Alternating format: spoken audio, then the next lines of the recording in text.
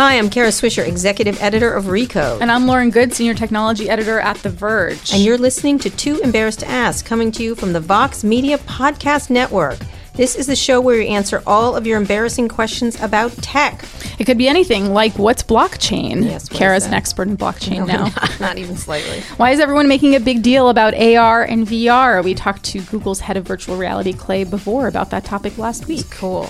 Should I buy a new MacBook or a new Surface laptop? What do you think, Kara? Neither. I don't want to buy a laptop. Nobody buys laptops anymore. Okay. All right, go ahead. Laptops are dead, according to Kara Swisher. When is Kara going to skip her mayoral campaign and just go for president? Because we could really use someone with some sense now. I am telling you, I am so politicized today, I can't even tell you. I'm furious about this transgender ban in the military. It's enough. I literally wanted to quit this morning and start just political activism. Well, I think you should. Hopefully by the time you listen to this, you will have recovered from the president's tweets on Wednesday, but there'll probably be something new to listen to and respond to. Kara's as mad as a wet hen, as my grandmother used to say, and we're going to be talking about an issue that also makes me furious. Anyway, send us your questions. We do read them all. Find us on Twitter and tweet them to us at Recode, or to myself or to Lauren with the hashtag TooEmbarrassed. And we also have an email address. It's tooembarrassed@recode.net. And a friendly reminder, embarrassed has 2 R's and 2 S's. Yes. So today we're not going to be talking about a consumer product or an app like we usually do on this show, but we are talking about something that everyone who uses tech, who follows the tech industry, and especially everybody who works in tech should care about, and that's gender-based discrimination and sexual harassment. Yes, there's been a huge number of widely publicized incidents of sexism and sexual harassment recently. Not that they're new or anything, but most famously at Uber and also at a bunch of Silicon Valley venture capital firms. There's also been questions about how Facebook is treating coding done by female programmers, about why there appears to be a pay disparity. Doesn't appear to be. There is a pay disparity at Google. They're trying to fix it. I do know that. But it's all these issues that have been really brewing in the tech industry that have been going on for years and years and years, but now are getting a lot of attention and justified attention. Absolutely. And we've been getting a lot of questions about this in general, to the point that we've decided to discuss it in an episode and try to get some answers to your questions, although we won't purport to solve these problems all in one podcast. No, not at all. But one of the things we're doing is trying to keep attention and focus on it. Recode's very committed to this, about removing bad actors from the scene, and is doubling down on making sure that this issue, which has had a lot of discussion lately, doesn't fall by the wayside with the next, iPhone 8 release, that it's going to be a continued effort by Recode to push this issue forward, so people are talking about it until it's solved. So that's what we're going to be talking about with 2 guests in the studio, Joelle Emerson and Niniane Wang. Joelle is a former employment lawyer who has founded and runs Paradigm, a firm that works with some of Silicon Valley's top companies to try to eliminate unconscious biases from the ground up. She's been featured in The Atlantic, Forbes, Fortune, USA Today, and our own publications for her work. And side note, she most recently got into a Twitter spat with a very well-known actor and investor about this topic, and we are going to talk about that. Exactly. I love a Twitter spat. And Niniane Wang is the Chief Executive Officer of 3D animation company Evertoon and was the former CTO of Minted, as well as an engineering lead at Google and Microsoft prior to that. She's also one of the group of women who have spoken on the record about being sexually harassed by Justin Callback, a venture capitalist who have said to have sexually harassed multiple women in the tech industry and has subsequently stepped down from that role. Joelle and Niniane, welcome to Too Embarrassed to Ask. Thank you for coming. Yeah, it's good to be here. Yeah, so let's start with you, Niniane. You're a super prominent tech executive and engineer and the very top of your game. And one of the things we talked about before you came in here is that you want to show that it's at all levels, in all places. It's not, the way it's been painted sometimes, it seems is that it's minor and stuff like that, or for people on lower levels being preyed upon. So what was the point for you personally that made you decide it was the right time to speak out against this issue? Because this obviously has been going on for a long time. Yeah, I think that women should be strategic in when they report harassment, and that what matters is measurable results. So there's been a lot of more women speaking out recently because we were able to achieve results in having the predator removed from a position of power. And in fact, the entire firm then canceled the fund, the third fund to be closed in Silicon Valley history of 30 years. And both of his other partners resigned as well. So, and then with subsequent reports like Dave McClure, there are also resignations as well as Ignition partners. We have, in fact, had 5 resignations in the last month of managing partners or CEOs due to sexual harassment and inappropriate conduct. So For me, my harassment actually occurred 7 years ago in 2010. And by 2012, I had known about 2 other Asian female CEOs that were harassed by the same person, Justin Kalbeck. So I felt that just speaking up alone in a he said, she said manner was not going to achieve my objective of protecting women. So I was one at a time warning other women for a long time. Some of them reached out recently and said that they remembered my warnings. A few months ago, I was contacted through one of the other women who were harassed, who encouraged me to work with a reporter, Reed Albergati. And we felt that now that Justin has harassed so many women, there were 6 women willing to speak out in this article, that we would be able to actually achieve results in terms of warning other women and then eventually getting his resignation. So also what you see in the press is the tip of the iceberg. The women who are willing to speak out and attach their names to it especially are the ones who said no and did not give in to the advances. For every person that says no, there's always other people who were too afraid to say no. Yeah, look at but the those Fox people, News thing. Those people are generally not willing to. They were much more afraid and more embarrassed. So they're not willing to say what happened to them in public. But often we will know in private what happened to those people. And it was one of those stories of something that is so much worse than what's been reported in the media that led me to decide enough is enough, and this is a chance to actually get results. Right, because the predator often gets their prey, is what the point Yes. you're making. There's studies that show that a predator generally has between 6 to 8 victims by the time that they're first caught.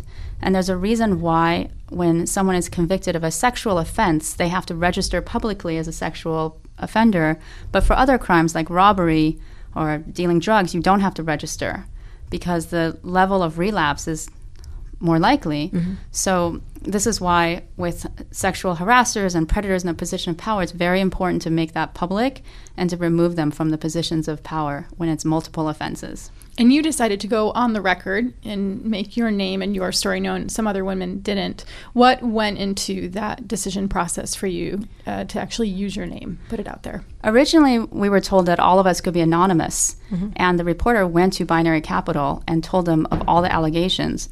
Binary said that it was character assassination and that they were all false, that people were lying and extorting and many other things.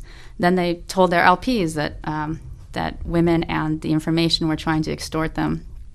So at that point, the article would have been killed if no one agreed to go on the record. Right.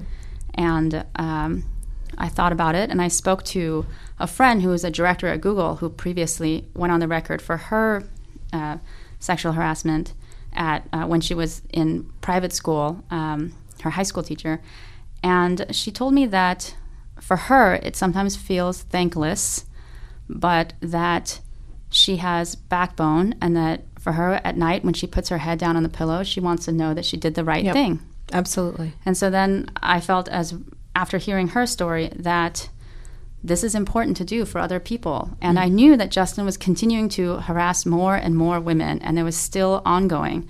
So I felt that if I didn't do it and the article didn't come out, more people and would be names harassed. matter. It's sadly enough. Nobody just believes after when you have 6 or 7 people. That should be certainly enough. And we debate that at Recode all the time. We did it anyway around Amit and others at Google. But it does make it perceptibly changes the discussion when there's real people with their real names. They are real people, obviously, but it's for some reason it does make a difference. It's sad that it does.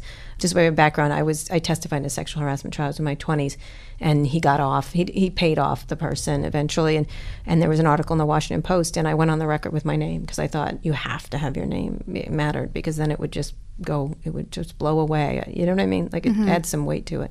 I think that in my particular case, I know many VCs, so when they saw that it was me, someone they've actually known for years, it also helped make it seem more credible. And in addition, I realized after the fact that because I'd used my name, I was then able, during the real work, which was after the article, of convincing LPs to take this seriously.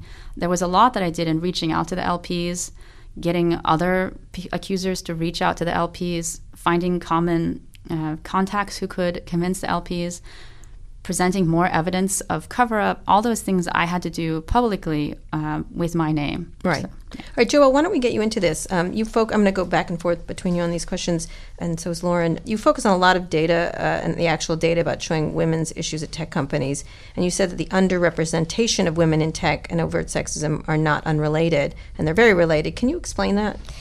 Yeah, I'm noticing sort of an interesting conversation happening right now where men who see themselves as good guys, leaders in this space, are sort of distancing themselves from these harassment stories and saying, well, I would never, touch someone's knee under the table or show up at someone's hotel room. I would never sexually harass people. Yeah, like great I'd bar never to set. murder someone. Yeah, I don't know about you. Really, really impressive. Yeah. Bravo. But I think what they don't understand is that they're contributing to the cultural context, the cultural norms in which this type of harassment and overt discrimination is able to happen. So when voices aren't present at the table, when women aren't present at the table, it makes it easier for sexist jokes to get told. It makes it easier for these types of harassment to happen. There's far less accountability. When there are more women in the room, there's a lower likelihood of this type of behavior. It's an interesting thing because I can't control myself kind of thing without women there. And so it's sort of the cleanup woman, like I feel like that at Uber, they suddenly bring in a lot of women to clean up the mess. And so is that necessary or can't, because at some level it sort of takes responsibility away from people I can't, like even Mike Pence can't have lunch with a woman. I can't control myself. Or it's like in insane. the Ellen Pao trial, a group of men saying, well, we thought if we got together when women were invited to this event that people wouldn't be as loose. It wouldn't be as much fun. Why is that? It's a really interesting. I think it's an abrogation of responsibility myself. Yeah, I don't think the idea is that women are there to control men and that men otherwise have sexual urges that they won't be able to control. I think the idea is that we set better cultural norms, better processes, better policies, better organizational structures when women are in the room. And so it's not about those individual harassers. It's about creating a culture where there's accountability for that type of thing. Right. And I think when a culture is created by any homogenous group, there's going to be less accountability. It's just like how tech's overwhelming whiteness allows for racism in the industry. I think tech's overwhelming maleness allows for sexism. So you mentioned tech specifically, and there's been a lot of conversation in recent days about whether this is a tech thing. We all happen to be here. We're in San Francisco right now, but a couple of us live and work in Silicon Valley.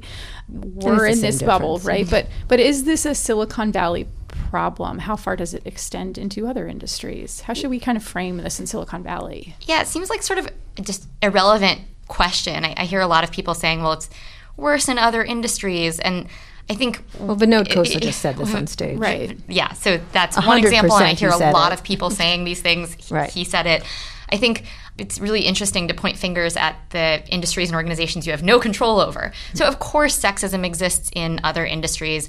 I come from a background in law. We work with law firms. We work with financial services companies. Sexism exists everywhere, but people have control over their own particular sphere of influence. So I don't know why tech leaders in VC are pointing to other types of companies. We heard this from Uber a few months back. Like, this is nothing compared to the problems that exist in other industries. Is that the low bar you want to set? It's not as bad as on Game of Thrones where they dismembered that woman right. shot her through with an arrow. Or someone will say, oh, it's not as bad as academia or whatever it is, and they just kind of try to head fake Why do they do that here? Why are they doing that? And what do you think about that concept? Saying that it's not as bad as other industries? Yeah. Well, I was just at Fortune Brainstorm Tech Conference in Aspen, and during the town hall, they asked a woman from a top financial firm which was worse, and she said actually 17% of portfolio managers in the finance industry are women, but only 6% of VCs are women. Yeah. So she thinks that tech is now worse than finance. It is. Finance has changed. That's what several people in finance have told me. Even bad as it was, I think a lot of people feel that at least it's becoming more equitable. It's moving that direction because of abuses that were then fixed. We're going to get to solutions in a minute, but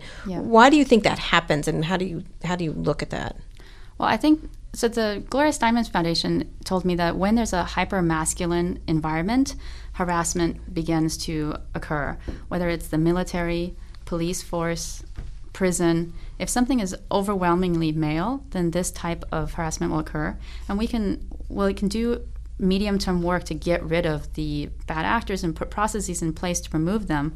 But the truly long-term fix is to create more diversity, and that will create systematic change that helps men understand women more if they are working with them every day, and that will naturally help them make better decisions to change the system, to remove harassment. And we're going to talk a little bit about why the resistance to that. But there's a lot of discussion about the pipeline problem. You hear it all the time. There's not enough this and that, and getting women in the door at tech companies, the talent pool, and this and that. And I want each of you to talk about this.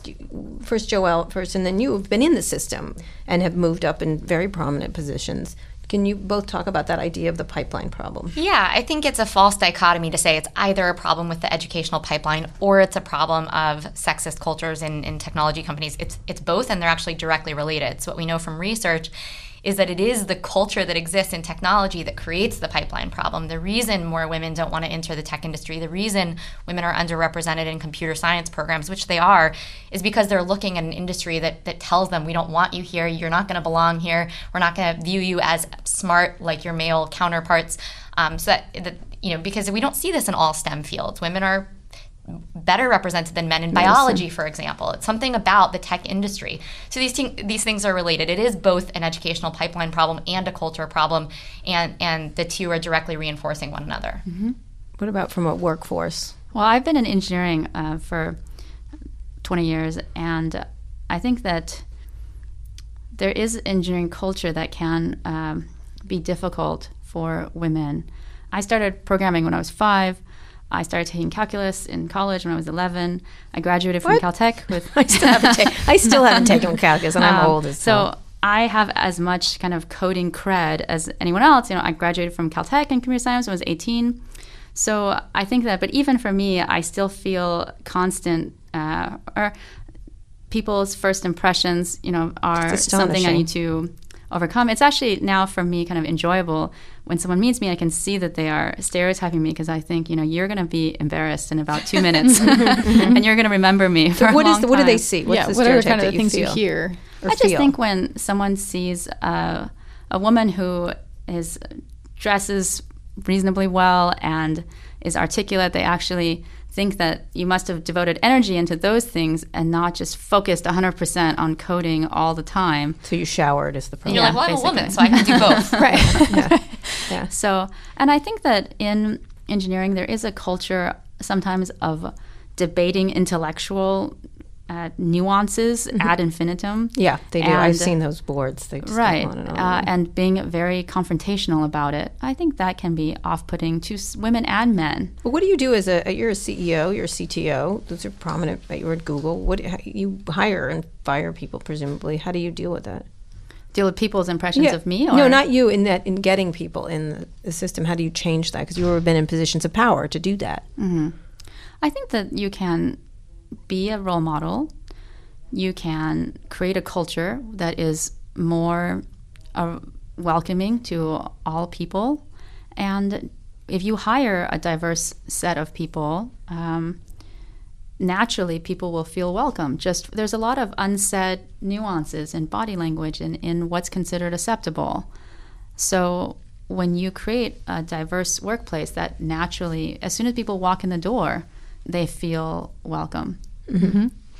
Just very briefly on the pipeline thing, it seems as though that's just such a very convenient excuse for people who are not hiring, in a diverse way, who are not considering gender when they hire. And there's other data, as you well know, that shows that the issues that once women are in a certain technical role, they may not feel fulfilled. They don't stay. They leave mid-career and not satisfied. It's really. I just happened with Erica at Slack. She just felt like she wasn't getting the management support and was labeled a troublemaker to start with. And the problem wasn't hiring me, which was great. It was staying, which I think is really so common, so very, not just among women, among a lot of different kinds of people, right. Creating the environment. Yeah, companies create these cultures that are really designed around a very narrow and particular type of person, and then they're shocked when people that don't look like that don't advance, or they leave, or they don't perform their best. That's another barrier we see a lot, where people from underrepresented groups are actually not able to do their best work in cultures that don't set them up for success. And then it's very easy to say, well, they're not top performers. And it's like, well, you have to wonder why statistically people from particular backgrounds may not be performing as well in your company. Either you believe that they have less ability, Or you have to turn the mirror inward. Which many do. Right. Well, which many do. You also lose people to look up to. I mean, once, if you enter an organization as a young person and you don't see a woman who's moved up the ranks, who's maintained a successful career, who's someone like, I can look up to Kara. She's right here next to me, right? She's more experienced than me. But for people that enter a work organization and that are facing challenges that don't have that, it can be incredibly discouraging. I was trying to get you to look down at me, but all right. But we want to get to solutions in a second, but we have two more questions for each of you. Joelle, you recently applied to Ashton Kutcher, who I know pretty well, who wrote they were obtuse questions about this topic. He means well. You know what I mean? Like, a lot of people mean well. You know what I mean? Flirting. I get it. I hate even to say that. Yes, about flirting and whether investors possibly accepting the idea that less merit in order to create equality. I've always noticed that standards are only asked about women and people of color. It's never brought up with idiotic men. It's fascinating that word always pops up just in that context. So can you talk about that? And then Niniane, we'll get to your question. Let's answer yours first, Joelle. Yeah, I mean, I think that, I got a lot of responses after I did that from men who were saying, it's threads like these that make me terrified to participate in this conversation. And I thought that was so poor babies. Interesting because it seems to reflect an assumption that you should be able to say whatever pops into your head without doing any research at all and not get called out for it. I think men should absolutely be participating in this conversation, but they should start by learning, by doing a little bit of research on their own before putting their thoughts out there on Twitter. And if they don't, I think they should be able to be critiqued for it. I think this concept that we should be able to talk without putting thought into what we're saying, and that if we get called out for it, that's somehow unfair or a witch hunt, is just a little bit like too sensitive snowflakey. I think especially, I think broflake. I think broflakey. Yeah. I think especially, a celebrity can deal with a little bit of criticism online. I didn't see any of those same men, reaching out to me and asking how I felt about how on that exact same thread people were calling me an ugly bitch. Like that's the internet for you. And I think I'm hearing from a lot of men we're afraid to participate in the conversation. And I think, my feedback is always start by listening. Start by participating in the conversation by listening to what other people are saying. Or understanding something. I had a discussion with my son yesterday about the word feminine and masculine. And I said, and he was like, I don't think that way about feminine. I said, yeah, but most people do. And he said, but I don't think that way. And I said, I understand the world revolves around you. But when do we ever say feminine in a positive way? Like it's always sissy or words like that. It was and then he finally was like, oh, I really should look into that. I was like, yeah, you really should. So if you want to comment on that, Nini, it would be great. But one of the things you talked about is that it was written that you don't buy that someone like Kalbach could possibly change, especially since he was swapping his stance on this in such a short amount of time. I think he's just a liar. I think that's really pretty much it. What do you think needs to happen to get people to actually change? And we're going to get into solutions next, because obviously we want to go towards solutions. We don't want to just beat on people. I want to beat on people for a while longer, but you know what I'm saying. Well, firstly, a big part of the reason why I said I didn't believe Justin Kalbach could change overnight was that he had been doing this for 10 years and had been actively thwarting attempts to reveal him. Mm-hmm. So it was not as though he was ignorant of what he was doing. So in terms of solutions, firstly, I think people should try to get in front of the problem. We've seen 5 resignations in the last month, and for the firms that try to minimize, deny, for example, Binary Capital is now basically nearly shut down. For the firms that really took it seriously, like Ignition Partners, they put out a public statement that their managing partner, Frank Artail, has resigned due to inappropriate conduct. They called all of their LPs and notified them proactively, and they have a much better chance of coming out of this than Binary Capital. So I think proactiveness. Just like when we design a product, we would first interview the user. So a lot of men say they don't know what to do because they haven't been harassed, but they all know how a startup should design a product. They would say, get out of the building and go talk to your users. Right. They should apply the same principle. So they should go talk to female founders. 60% of female founders say that of women in tech say that they have experienced unwanted sexual advances. More. So if they go ask 5 women in tech, they will probably get 2 or 3 who have personally experienced it, and they can listen firsthand to that information. Now, if this were a software product, as an analogy, really good point, and somebody said, this product has had 5 systemic failures in the last month, and we're not going to interview any of the customers who are involved, we're not going to do any postmortems, the people who designed the original system will go in a room, They are not the users of the product. A month from now, they'll come and present a new solution to you. They'll pat themselves on the back. They'll say, we did it, everybody. I just think if we were using this to design a startup or a software product, every VC would criticize that approach with good reason. So let's treat the system the same way.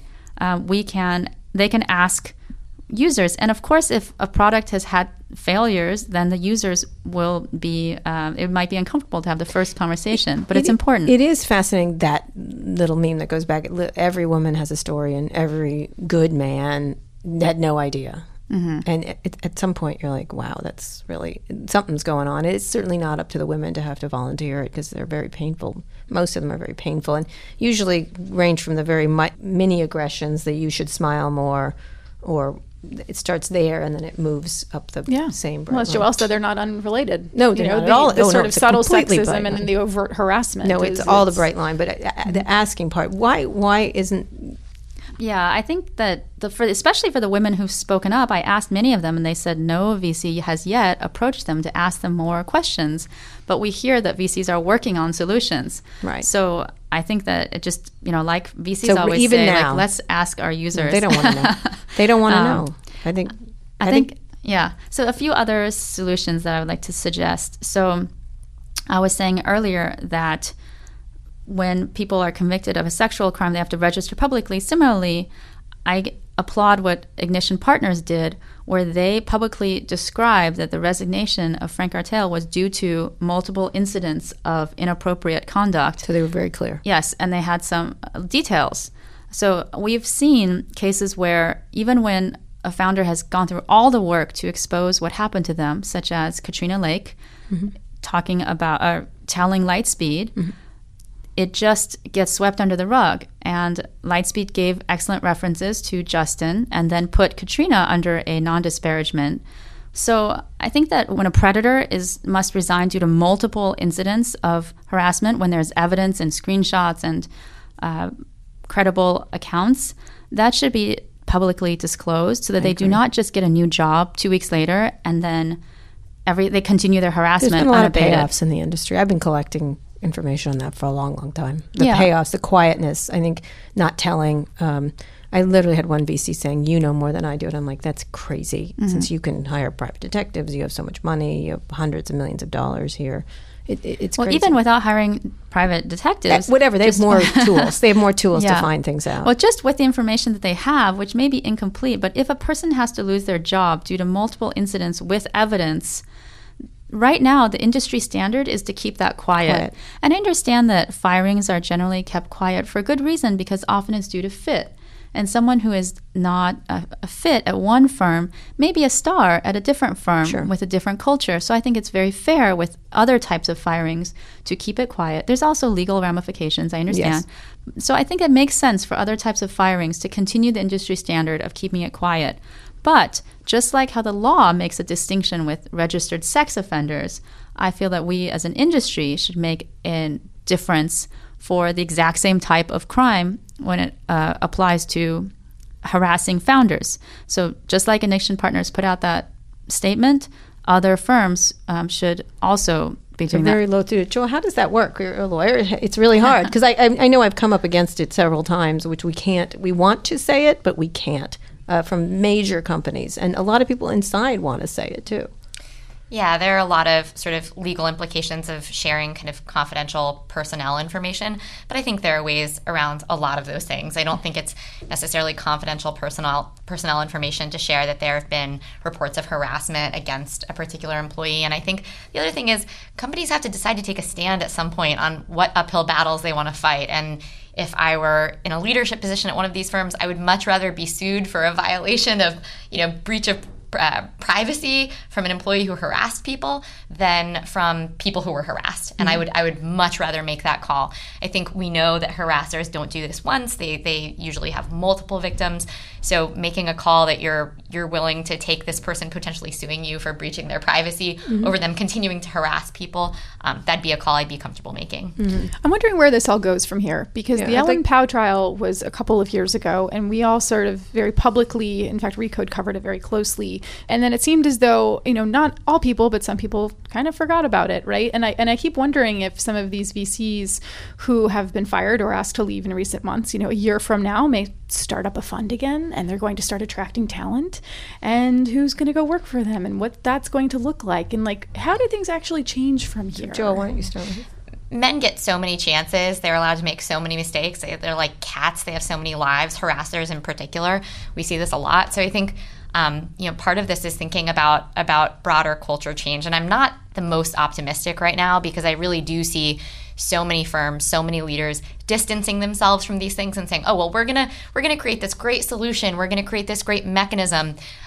Usually the people that you see talking about those types of changes believe that it won't impact them at all. And I think what leaders need to understand is if you're advocating change that doesn't require you to do anything differently, that change is not going to have any kind of impact. So saying something publicly and then not saying something publicly or creating a set of rules that don't actually change what you have to do on a day-to-day basis. So to talk about the two that were suggested, and then I want each of you to give actual solutions. The one that was the decency pledge, which I think is just fucking ridiculous. And then the second one was the blacklist, which I find disturbing just from because you just never know what's accurate. And it doesn't have it's not rigorous, I guess. It can't be a rigorous thing. Yes, pledges are almost never enough, right? You have to make pledges so simple to sign on to get enough people to sign on that they almost never drive any type of change. So I'm not that excited by that. I also think, as I've talked about a little bit, the idea... This is the decency pledge. The decency pledge. I pledge to be decent. I pledge to be decent. I also think it's sort of obscuring the fact that I do think there are potential legal rights for founders who are sexually harassed. I think just because the law covering employee and employment relationships doesn't apply here, I do think California civil rights law, the Unruh Civil Rights Act, may. So I think, let's not stop talking about that. I think all these conversations that are outside the legal realm are sort of shifting attention away from that. I think women should consider pursuing their legal rights that I believe they may have. And then, the idea of a list, I actually talked to a woman recently, and I think she hasn't shared this publicly yet, who's working on an idea that is a bit more nuanced than that. And it's a reporting mechanism that has legal experts to whom you report as a founder, and they then provide you different avenues of potential relief. I think that's actually pretty compelling. And then once they've collected, there'll be a certain standard by which once they've collected a certain number of reports against the same person, that will be released publicly. I think that type of idea is potentially compelling. What about those two for you? Yeah, I spoke to the president of the NVCA, National Venture Capital Association, last week, and I also suggested having a ombudsperson. Some people have called it an industry-wide HR function, but a place where founders can report harassment, where it can be investigated. Right now, the only place where they can report is the press. Mm-hmm. So they are calling New York Times, Bloomberg, The Information to be the only place they can actually get justice. That's not good for anyone. It's causing negative headlines for the industry every week, so it's bad for the VCs themselves. It's also bad for the founders to relive their harassment in public, and it can be inaccurate. Mm-hmm. A lot of the most painful details are not in public.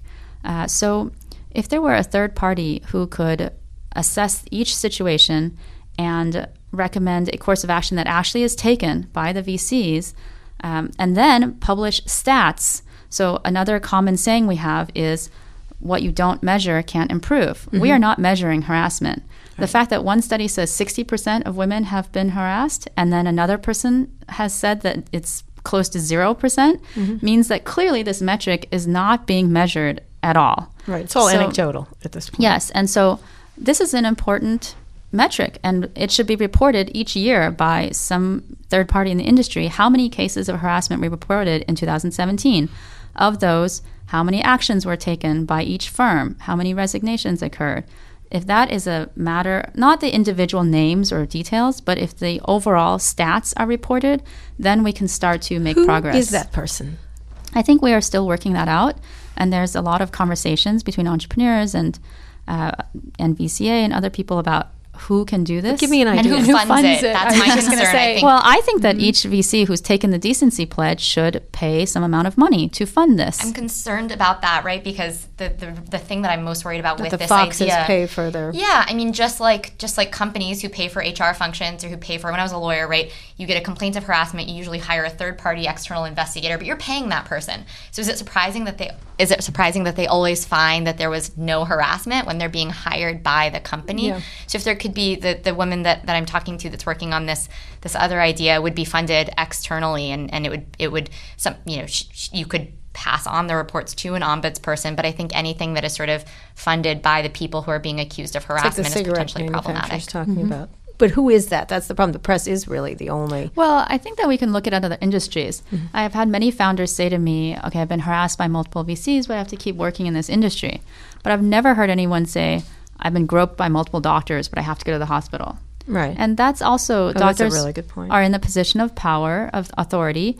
The patient in a hospital is in a very vulnerable position, but there are very few reported cases of sexual harassment by doctors. It comes down on them. Right. And the Civil Rights Act covers that too. It's a great So I think we can look at other industries where there is power differential and yet very little harassment and learn from them. Mm-hmm. Or harassment that gets dealt with on some level. Yes. Like you don't have these cases of doctors that have harassed 10 patients over 10 years that are finally exposed. So before we get to questions from the audience, we had quite a few of them. We want to get through them. We want you both to answer them and focus on solution base. This is not always want to just attack as solution base.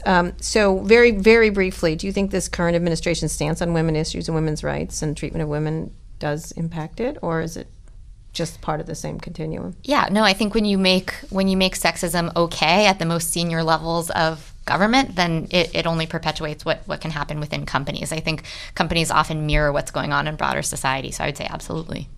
I think that it's has a polarizing effect where there is a backlash against the president's sexist views, and there are more people willing to take action and to contribute to fighting sexism as a result also. That's so optimistic. I love that. I like she's an engineer. She's gonna go, I love it. She's gonna go for solutions. #resist. I really think your hospital thing is a really good analogy. It's Thank a you, fantastic thank you. one. All right, in just a minute, we're going to take some questions about sexual harassment from our readers and listeners, and Joelle and Niniane are going to answer them. But first, we're going to take a quick break for a word from our sponsor. Ka-ching. Thank you.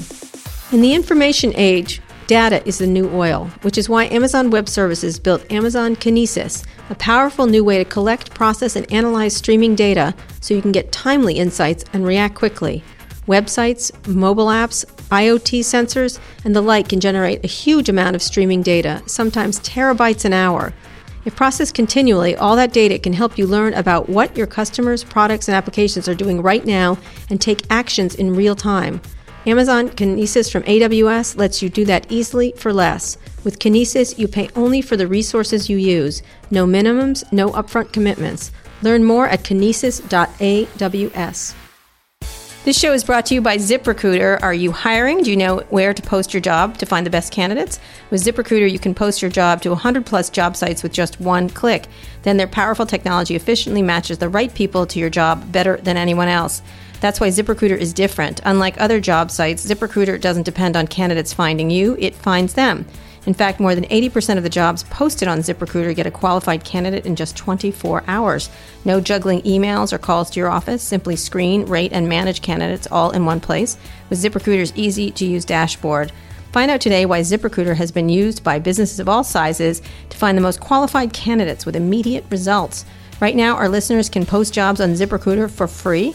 That's right, free. Just go to ZipRecruiter.com/ask. That's ZipRecruiter.com/ask. One more time to try it for free. Go to ZipRecruiter.com/ask. Today is brought to you by LegalZoom. Summertime is here, and it means it's time for family vacations, sunscreen, and barbecues. But the most important thing to do this summer is to prepare for your family's future with an estate plan from LegalZoom. National Make a Will Month is right. Oh my God, National Make a Will Month. Okay, it's right around the corner. It's a thing. It's a thing. And that's a perfect time to make sure you're prepared for the future. It helps to know what your options are. LegalZoom is not a law firm, but a network of independent attorneys available in 50 states who can work for you to make sure you're getting the right estate plan. Whether that includes a will or a living trust, they provide specific specific advice to address the needs of your family. Plus, during National Make a Will Month, that's weird saying that, LegalZoom is pulling a bunch of resources together, all in one place to help you and make it easier to ensure your family and assets are protected. So keep listening. We'll have more information in August. But to find out more now, check out LegalZoom.com for special offers that are coming your way. If you have a family or own anything you care about, you won't want to miss out. In the meantime, save more by entering ASK at checkout at LegalZoom.com. That's LegalZoom.com. Did you include me in your will? No, you are not. Absolutely. In fact, I'm taking money from you and giving it to others. Anyway, we're back with Joelle Emerson and Niniane Wang talking about sexual harassment in tech. We're going to take some questions from our readers and listeners. They were great questions this week. Lauren, you want to read the first question? I would love to. The first question is from Amanda. She's at Amanda DUH on Twitter. How can we create a supportive environment for those who want to speak out but are fearful that they won't be employable in the future? Niniane, you should talk about that. You're very high-ranking. You have more at stake.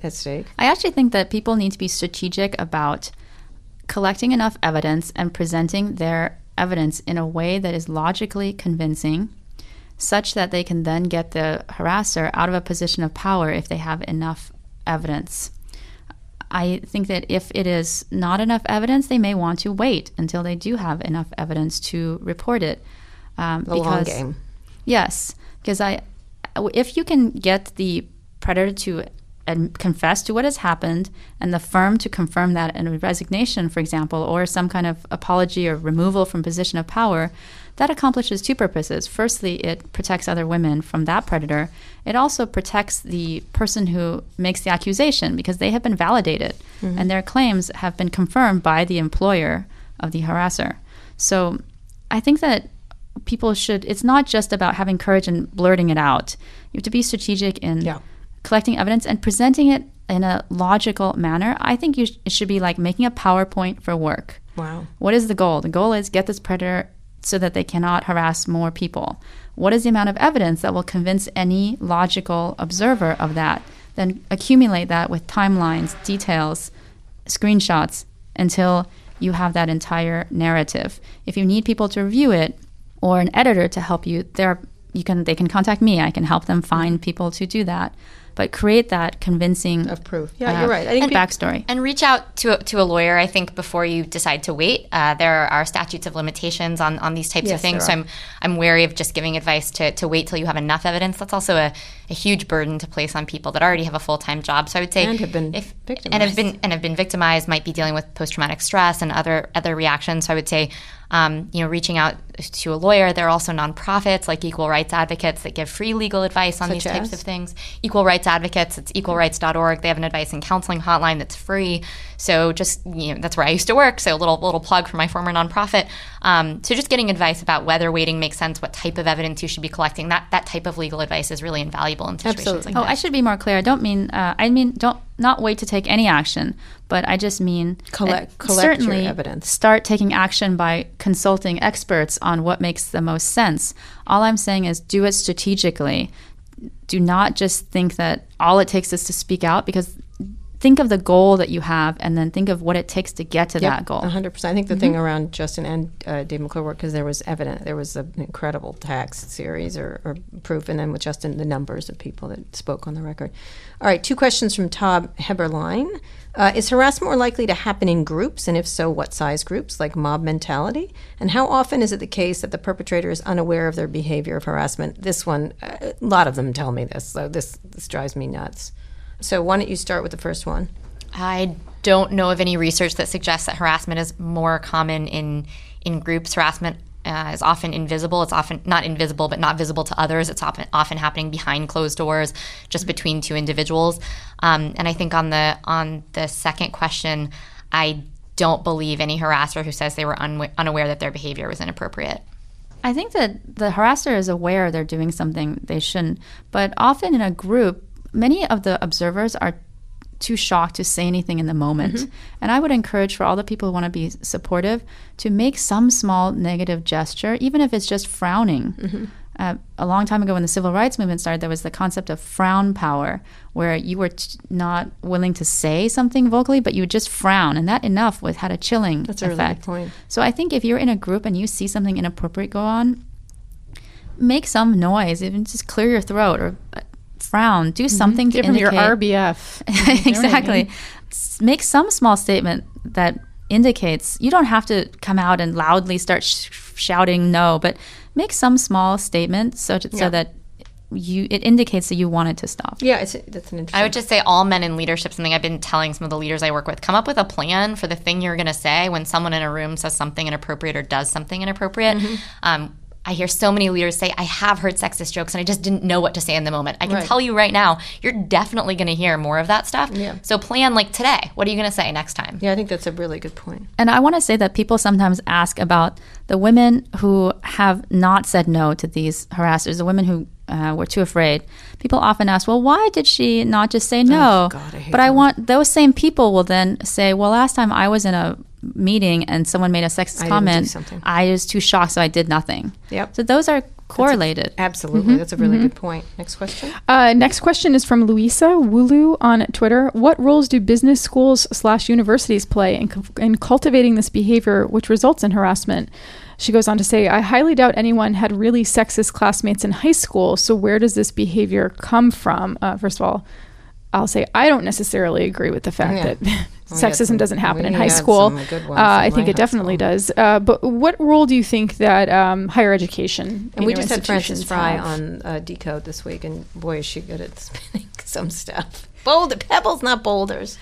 Yeah, I think, first of all, it is important to note that we see sexual assault happening in high schools all across the country. So this isn't something that magically appears sort of later in life. And I actually just co-taught a class at Stanford Business School on building diverse and inclusive organizations. I think graduate schools, colleges, high schools, and even earlier have an obligation to teach students in age-appropriate ways about good behavior at the business school, graduate school level. Actually teaching students about how to be inclusive, what it actually means to create environments that are supportive for everyone, like the tactics behind that, what it actually looks like to call out bad behavior when you see it.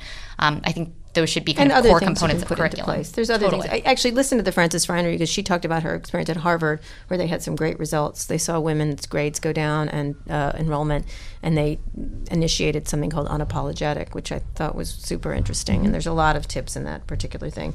But it happens everywhere. That this has to happen, has to be corrected everywhere. Another woman followed up named Rachel Spurrier, who says she had a similar experience, maybe different for others, didn't experience overt, blatant sexism until I reached the workplace. Okay. And then the next one, read the other two. Louisa went on to say the environments between high school and workplace have a strong impact on how one's personality and worldviews develop. And then she asked the question that she asked earlier. So weighing in on what's going on in higher education.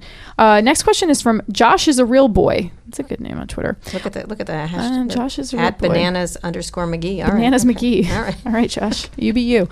Are men more mindful right now because they actually recognize their bad behavior they're working to correct, or because they fear they're getting in trouble?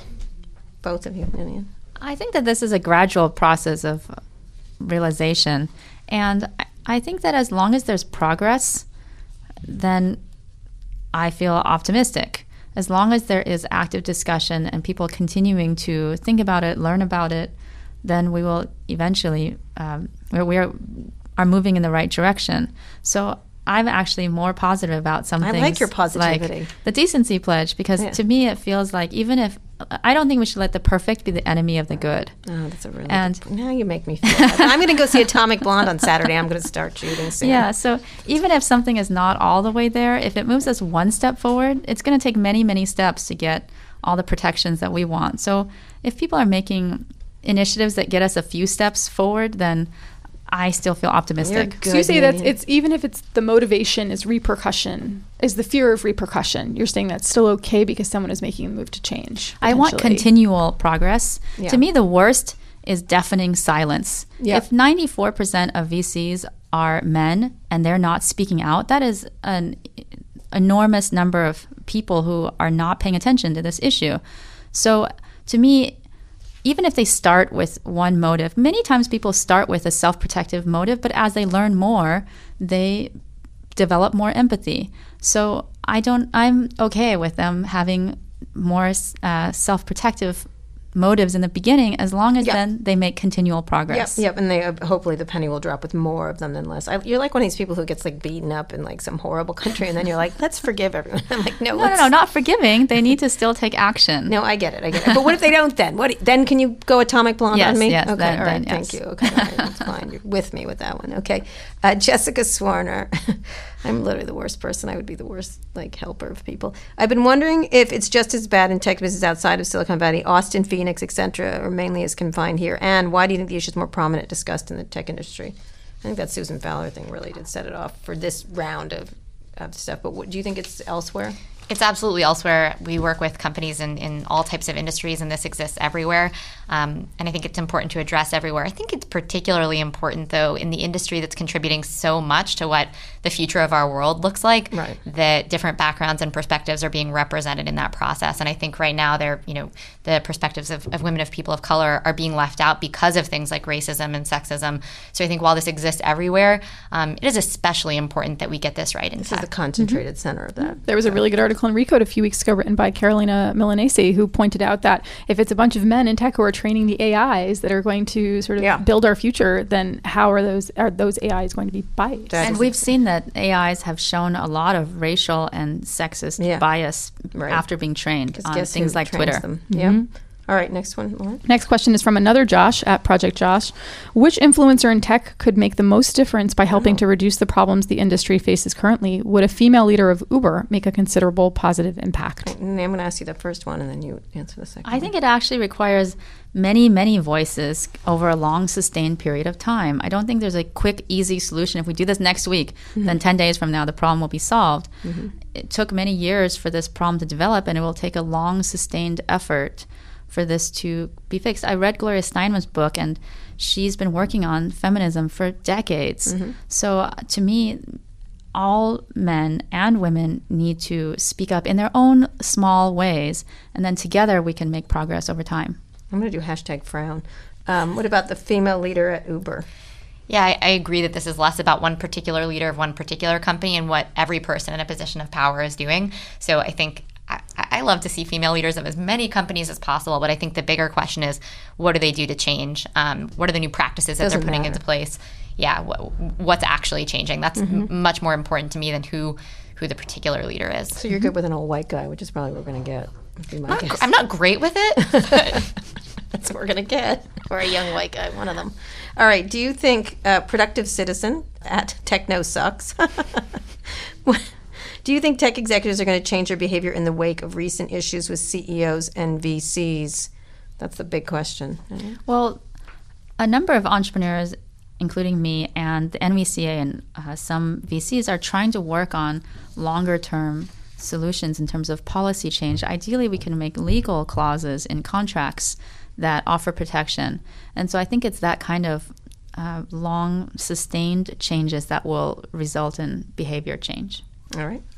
Yeah, I mean, I think tech leaders have a pretty simple question to ask themselves, really, which is, do I want to just mirror all the shit that's going on around me? Do I want to amplify it, which we're seeing some companies do, make things even worse inside my walls than they are outside?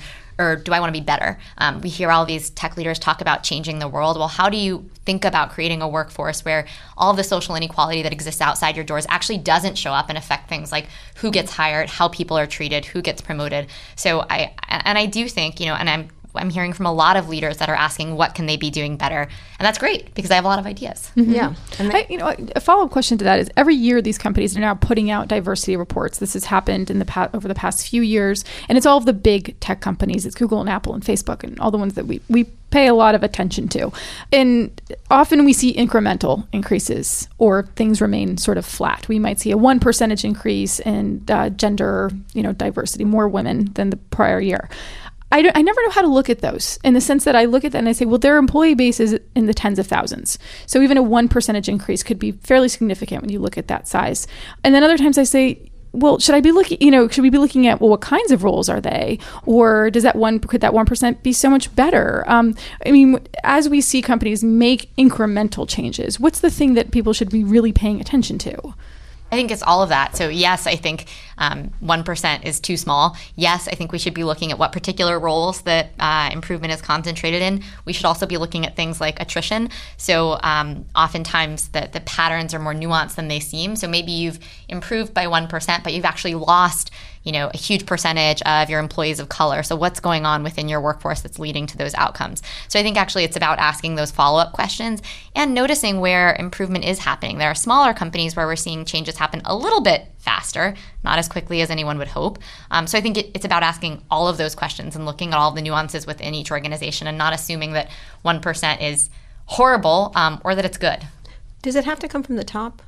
I think it does. I don't know how it doesn't work without the top. Like, you've been a top leader. Yeah, I think that the people at the top are setting the policies in terms of compensation, all kinds of corporate policies of the employee handbook, what is permissible, right, and also setting an example with their own behavior. So I do think the people at the top really shape the culture of the company.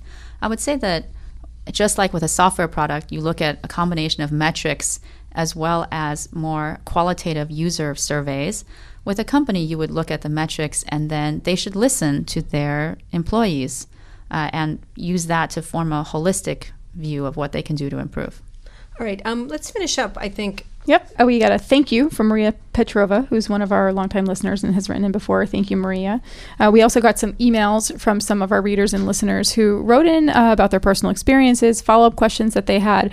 Some really great stuff, and unfortunately, we do not have time to get to all of those today. They were really terrific. They were terrific, and we greatly appreciate all of you who wrote in and encouraged us to do this topic because it's something that we want to address and we want to continue to address. And we will continue. So I want to finish up with you each giving like 3 critical solutions. Now, you've talked about them broadly, but if you could synopsize them, like 3 solutions that have to happen and 1 thing to be avoided, what has to be avoided. So why don't we start with you? Yeah, so I'll focus my solutions on people in positions of power because I think they have the most opportunity for influence and are currently doing the least. So I think the first is to do exactly what Niniane just talked about, actually understand what's going on in your organization, understand the data, what it has to say about employees' experiences, hear from people, and then design solutions. I think the second thing is to learn. So do some reading. Don't just assume that you know everything. Do a little Googling. There's a lot of information online that can help you learn about these If only we problems. had this search engine where we could find if things. only you could do 30 minutes of Googling before saying something pretty problematic on the internet. So do a little bit of reading, a little bit of learning before you opine on these issues. And then third, be a vocal ally for these things. So speak up publicly in support of people that are underrepresented in tech and use this as an opportunity to reflect on your own behavior. Even if you're not sexually harassing someone, I guarantee you're doing something that is helping create a culture where this is allowed to happen. All right, 1 thing that has to stop? Only one. The lack of accountability for bad behavior. Right. Niniane, finish it up. Okay, I think that each person should talk to 5 female founders and hear their actual firsthand or executives, women in tech, and hear their actual firsthand experiences the way you would conduct a user survey. Secondly, frown power. I think when you see something occur in your daily business, actually say something about it or frown. And then thirdly, work to increase diversity because that is the true long-term solution to this overall problem. And then for the thing to avoid, I would say, is just staying silent or thinking this doesn't involve me or being so afraid of being criticized that you say nothing. I think the deafening silence is the worst. Yeah. So saying, to me, don't let the perfect be the enemy of the good. If you say a small thing, that's better than nothing. Right, absolutely. If you see something, say something. People really have a hard time with that. It's fascinating. People who are powerful suddenly become powerless. Yeah, I also think that people can get better at it over time. So someone who makes a comment that's small, next time maybe makes a bigger comment, and over the course, people don't just start out and immediately become the most enlightened advocate in 1 week. Mm-hmm. So maybe the first week they just frown for the first month, and then later they learn to make small comments and they build up their skill over time, and then maybe they become a true advocate. And I believe in allowing them to grow that over time. And people at all levels of power can do that. I think people do feel powerless. My son, again, I'm sorry to mention my son again, but the other day he said, we were talking about the use of the word fag and gay and stuff like that among his friends. And he said now when everyone says something, he goes, well, thank you. I think I look good too. Like when you know what I mean? Like when they call him that, it's like, I think that's a compliment. Thank you for that compliment. I really appreciate it. And it's not, it was like a small thing. And it just absolutely cut into whatever someone was saying. And I thought it was nice. It was humorful and it wasn't angry. I don't know. It worked really well. I think people have a lot more power than they think and they allow it to be taken away from them. Mm-hmm. But anyway, speaking of power, thank you so much. We owe a debt of gratitude to you for coming forward Incredibly and pushing. brave. Absolutely.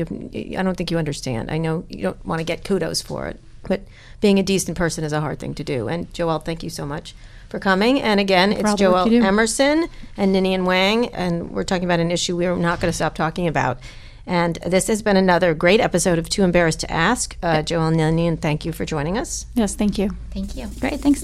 If you all enjoyed this week's episode as much as we did, be sure to subscribe to the show. And you can also leave us a review on itunes.com/tooembarrassedtoask. But seriously, subscribe. If you do, you'll be the first to listen to new episodes every Friday or catch up on previous episodes where we answer all of the questions that our listeners have been too embarrassed to ask. And we will get to the iPhone, 8. I don't know, at some point. At some point. Better not sexually harass anyone. That's all I got to say. And if you're not on Apple Podcasts, you can also subscribe on Google Play Music, TuneIn, Stitcher, SoundCloud for as long as it's around. Or you can listen to every episode at recode.net/podcasts. And while you're there, you should check out our other podcasts like Recode Decode, Recode Replay, and Recode Media with Peter Kafka. There's also The Verge's flagship podcast. It's called The Vergecast. And this month I've been making some guest appearances in The Vergecast to talk about my new video show, Next Level. Yes, so be sure to check that out. Future stuff, right? All about the future. Are you going to go in a time machine and leave me someday?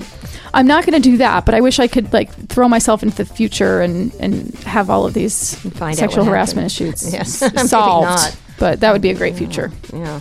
All right. Well, don't forget to tweet your questions ahead of time to @Recode. These were great questions this week with the hashtag #TooEmbarrassed. We love great questions. We love people challenging us, and we look forward to more. Or email them to us at tooembarrassed@recode.net.